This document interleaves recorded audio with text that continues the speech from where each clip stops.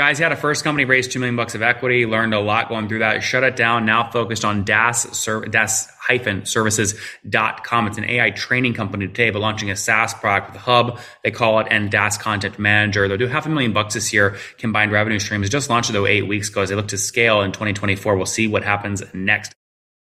Hey folks, my guest today is Aaron Vidas. He is focused on more customers, profits, and time with AI at his company, DaaS-services.com. Aaron, you ready to take us to the top? I am. All right. What does DASS mean? Well, DaaS is actually named after Ram Dass, who's a spiritual leader in the counterculture movement in the 60s. And his ideas of you're not your thoughts have actually influenced me a lot. So named the company after him. Very cool. Okay. What's the company do? Can you tell a customer story? Yeah, so we're an AI training company. So we help mid-market tourism, retail, service businesses get more customers, profits, and time through automation. So we work with, it's actually where I am right now, a luxury fishing lodge in the Queen Charlotte Islands, automating their fish delivery. We work with hop on, hop off bus tours to automate their reviews, for instance. Responding to reviews is a really big bugbear in the tourism business. And then we also work with real estate companies. So some large property developers in Vancouver have used us to figure out where to apply AI in their business. And this is everything from construction handoff to better estimations. And then we use automation and AI, build those automations, and then train their companies on how to use those, and then do it themselves. Mm-hmm. And is this a software company or services? It's a mixture of both. So we actually have 4 product offerings. We start companies usually with what I call the AI Maximizer. 4 weeks, you've got 5 to 10 ideas or instances of where to use AI and automation in the business. We then transfer them to what we call DaaS training, which is basically building those high ROI automations for them. And then we train them how to do it themselves if they want. And then the reoccurring or software part is 2 products. One is called the Hub, which is all the playbooks of how to automate and use AI in the business. And then something called DaaS Content Manager, which automates, it's meant for professional service people to be able to write content in an hour. It gives them all the prompts, that kind of thing, shows them, formats it for all the particular social networks like LinkedIn, Instagram. They can review it and then it automatically gets scheduled in Hootsuite. And Aaron, how many folks do you have paying for the SaaS part of the business today? We have 8 on DaaS Content Manager. The Hub has 4 companies. Okay. And what do you charge on average for these products per month or per year? Yeah. So remember, we're in a bit of the professional service game. So our AI Maximizer, our fee for services are between $30K and $250K. DaaS training, the projects right now, we have 3 active customers. We're at about $41,500 a month. Mm-hmm. And then the content management system, I literally launched last week. So it has eight people in an agency using it. So 12 total people, and that's $179 a month. Okay. So I guess $179 or $179,000? Oh, sorry, $179 per user per month.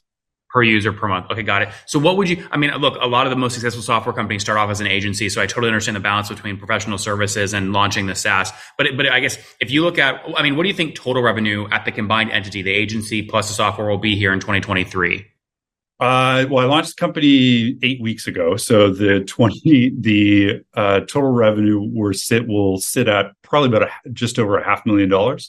Okay.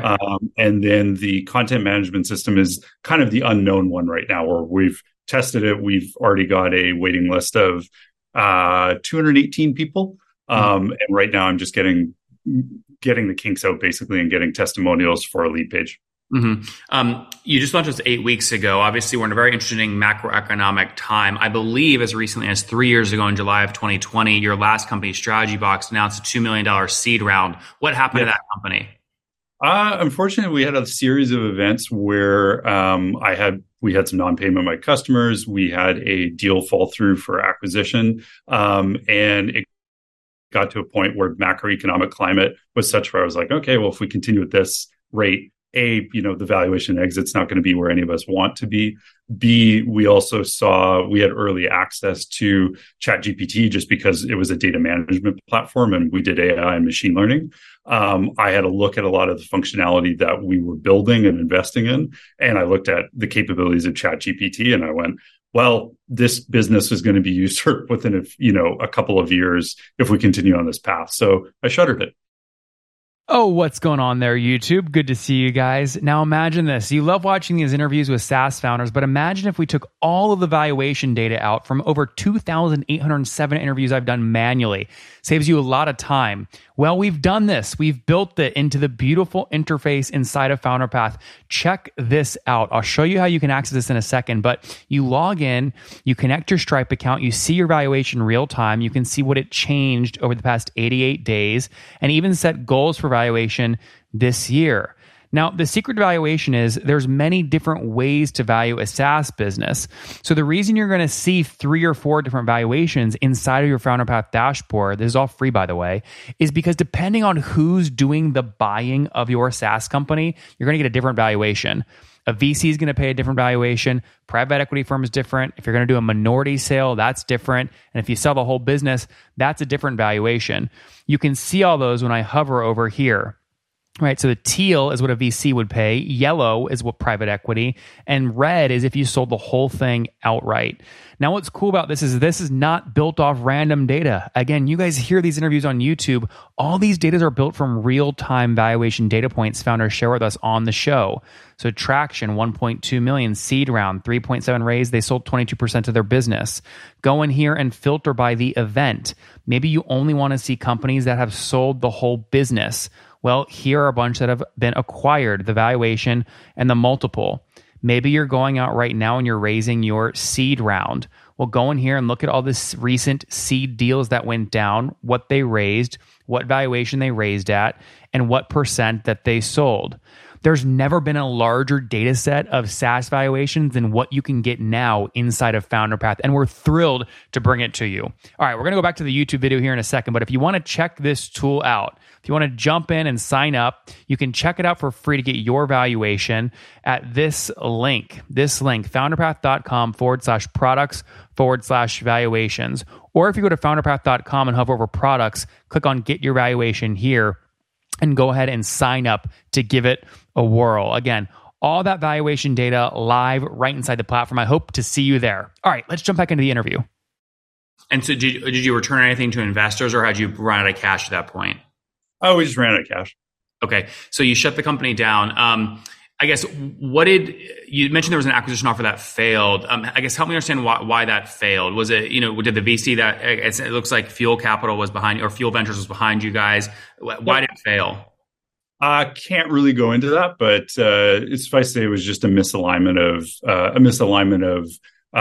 the acquirer and us in their goals for the business and with the capabilities of what the platform could do. Mm-hmm, mm-hmm. I mean, the opportunity cost is though that you shut it down, right? So it's effectively $0 BATNA for everybody, right? So I guess why not sell it and at least get something out of it, even if your vision is not aligned? I think the interesting thing I've learned about data management and large infrastructure platforms is when you're an acquiring company, like the build versus buy was several $1 million. Like if a company wants to go build the functionality that we had before, you'd be looking at 3.25 to 3.5 million US just in hard labor costs and 9 to 12 months. So that was kind of the pitch I gave some people, as to say, hey, listen, you want to go build this exact same thing? Why don't you go do that? Like, go do this, or buy us instead of that. And what I continually found was, well, we can do it better, faster, cheaper. The CTO usually saying that, or somebody in the technology group saying that to the large agency that we were talking to, let's say that maybe this could fit into, when my argument was always like, well, I actually built it, so I know the problems associated with this, and I couldn't really overcome that hurdle. And like you said, it just becomes opportunity cost at a certain point where you're like, well, am I spending more time to act as my own investment banker or go build something else? Yeah, I mean, these are interesting learnings. I have a very similar story. Yeah. I have a very similar, I mean, look, this is what happens with most companies, but this is something you launched, I believe, in 2015. So you were working on this. It wasn't like a 1-year project. I mean, this was like 8 years, and you look fairly young. So when did you launch this company? How old were you? When I launched the company, I was third. It came out of I ran a management consulting group for a few years. I had scaled it up. We had a lot of problems with getting data in to do analysis, and I couldn't find a product that actually worked well. So I started Strategy Box. It was a 7-year slog. And I think the biggest learning for me was at the end of the day, also just really didn't enjoy it. It wasn't a strength of mine. Data management and we also sold to very large enterprises. We had customers like publicly traded financial service companies, really large global agencies used us as their kind of client reporting suite. Those are long sales, 12, 18 months from, first touch to actually getting paid, huge 1,000-step procurement processes. I know it gets headlines. I know it feels sexy to do. I would say to most people, you have to have the capital to be able to wait that kind of stuff out. And you have to be built for it. And you really love it. And I just frankly didn't really love it. Mm-hmm. I imagine you started feeling this in a pit in your stomach, and you just tried to ignore it for as long as you possibly could. When did you first feel this pit in your stomach, and do you regret waiting as long as you did to shut it down? To be very honest, now looking back on it, it's probably 1 or 2 years in. Mm-hmm. There was a little voice inside my head that said, don't keep doing basically I would ask myself in a tough moment, keep doing this. And I would hear a voice and it said, no. And and you have to forgive yourself. You were doing the best that you could at that moment with the tools you had available to you, emotionally and professionally.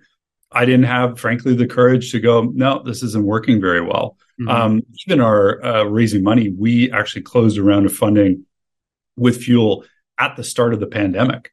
And we actually received, it was hell just to even get the money. Just actually physically transferring the money during a global pandemic was hard. And we started to scale. We built an amazing, what was revenue at its peak, monthly revenue at its peak? Monthly revenue at its peak was 900K. We had close to 900K in ARR. So like 80,000 a month, something like that. Yeah. We were the problem, and the thing that was the struggle, I think the biggest struggle emotionally was we were always very close to cash flow positive. And I didn't run the business like the traditional, let's spend all the money as fast as possible. I really wanted it to be a profitable company because I knew that would help us in subsequent funding rounds. Sorry, there's a guy walking by here. And that was probably the thing that took the greatest emotional toll on me, was I was always so close to it being cash flow positive. And we always just seemed to miss it. Some deal wouldn't close. We'd have non-payment by customers. We had, things take a lot longer than we thought. Aaron, if you get going in 2015 and you feel that pit in your stomach 2 years in, 2016, 2017, you then go to a C round in 2019 pre-pandemic and the 2 million round of Fuel. Oh, no, sorry. That was, we only ever did you said seed round. I thought you said C round. Yeah, seed, 2 million seed with Fuel Ventures at the beginning of the pandemic. At 2022, that's 3 years after you felt that pit in your stomach. You were able to effectively force your way through getting that round done anyway. But it also drastically reduced all of your optionality to sell the company, and you control the sale at even just a 1x multiple, which would have been $1 million or something. So why did you decide to go force your way through a round, knowing you weren't really interested in the business, instead of just selling it then and cutting your losses? Pride before the fall. I would just say it's pride and ego. It's really just a question of you're not listening to your intuition. And you're, hey, I can see success around the corner. And so it feels close. But what I realized was, because I was not inherently enjoying the day to day, that was always going to be there. That was always going to be every entrepreneur always feels like tomorrow is going to be the day we hit the metric. Yeah.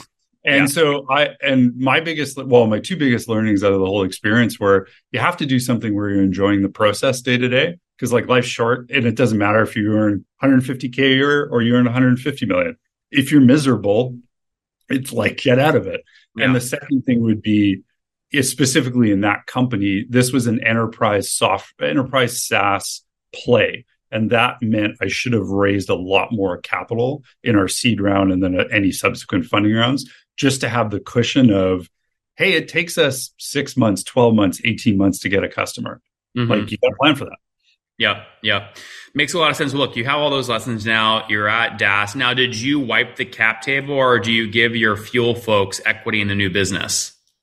No, this is an entirely separate business. It's there's no intellectual property share. They're just totally separate things. Fuel's game is early stage, pre-seed, seed companies in kind of consumer and light B2B. And I love the guys there. They're awesome. But yeah, it's just, this is not a fit for them. So Mark Pearson didn't say, listen, you lost $2 million of my money. I'm betting on you. We have a relationship, Aaron. I want that first check in your next business. He never said that? No, actually, it was more their investors will still get a tax loss because we were part of an investment scheme called EIS, which is in the UK. So their investors will recover about half of their money. And really, we're just looking forward to working with their portfolio companies and what we do now with DAS. All right, we'll see what happens. In the meantime, though, let's wrap up here with the famous five. Number one, your favorite book. Favorite book would be The Inner Work by Matt Sigletti. Number two, is there a CEO you're following or studying? Henry Singleton. He's dead, right? Yep. Still good. There was what was it? The Outsiders, I think I just read. One of my favorite books. Yeah. It's one of those books that's not widely talked about. I'm trying to grab it quickly here. Of course, I can't find it right when I need it, but it was a very good book. All right. Teledyne, in case anyone's curious. Yeah. Teledyne was a big conglomerate in the 60s and it produced incredible value. Yeah. Great returns. A guy who is alive would be Roger, I'm forgetting his last name, from started Vista Equity Partners. Robert Smith. Sorry. Yeah. Robert Graves? Robert Smith. Yeah, Robert Smith, sorry. Yeah, Vista Equity. Number three, what's your favorite online tool for building DAS? Make, which is kind of like a Zapier. It's a little less well known, much more flexible, much better to use, much more robust. Number four, how many hours of sleep do you get every night? 7 to 8. And situation, married, single, kids? Long-term partner, getting married. Awesome, exciting. Any kids or no? No, not yet. All right, and how old are you? 39. Last question, something you wish you knew when you were 20? You are complete and whole as is, and you can save a lot of suffering by just accepting that.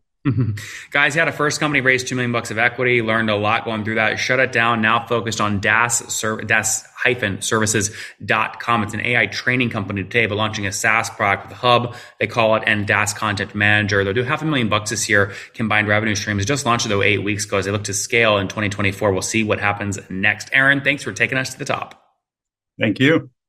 One more thing before you go. We have a brand new show every Thursday at 1 p.m. Central. It's called Shark Tank for SaaS. We call it Deal or Bust. One founder comes on, 3 hungry buyers. They try and do a deal live, and the founder shares back-end dashboards, their expenses, their revenue, ARPU, CAC, LTV, you name it, they share it. And the buyers try and make a deal live. It is fun to watch every Thursday, 1 p.m. Central. Additionally, remember, these recorded founder interviews go live. We release them here on YouTube every day at 2 p.m. Central. To make sure you don't miss any of that, make sure you click the subscribe button below here on YouTube, the big red button, and then click the little bell notification to make sure you get notifications when we do go live. I wouldn't want you to miss breaking news in the SaaS world, whether it's an acquisition, a big fundraise, a big sale, a big profitability statement, or something else. I don't want you to miss it. Additionally, if you want to take this conversation deeper and further, we have by far the largest private Slack community for B2B SaaS founders. You want to get in there. We've probably talked about your tool if you're running a company or your firm if you're investing. You can go in there and quickly search and see what people are saying. Sign up for that at nathanlatka.com/Slack. In the meantime, I'm hanging out with you here on YouTube. I'll be in the comments for the next 30 minutes. Feel free to let me know what you thought about this episode. And if you enjoyed it, click the thumbs up. We get a lot of haters that are mad at how aggressive I am on these shows, but I do it so that we can all learn. We have to counter those people. We got to push them away. Click the thumbs up below to counter them and know that I appreciate your guys' support. All right, I'll be in the comments. See ya.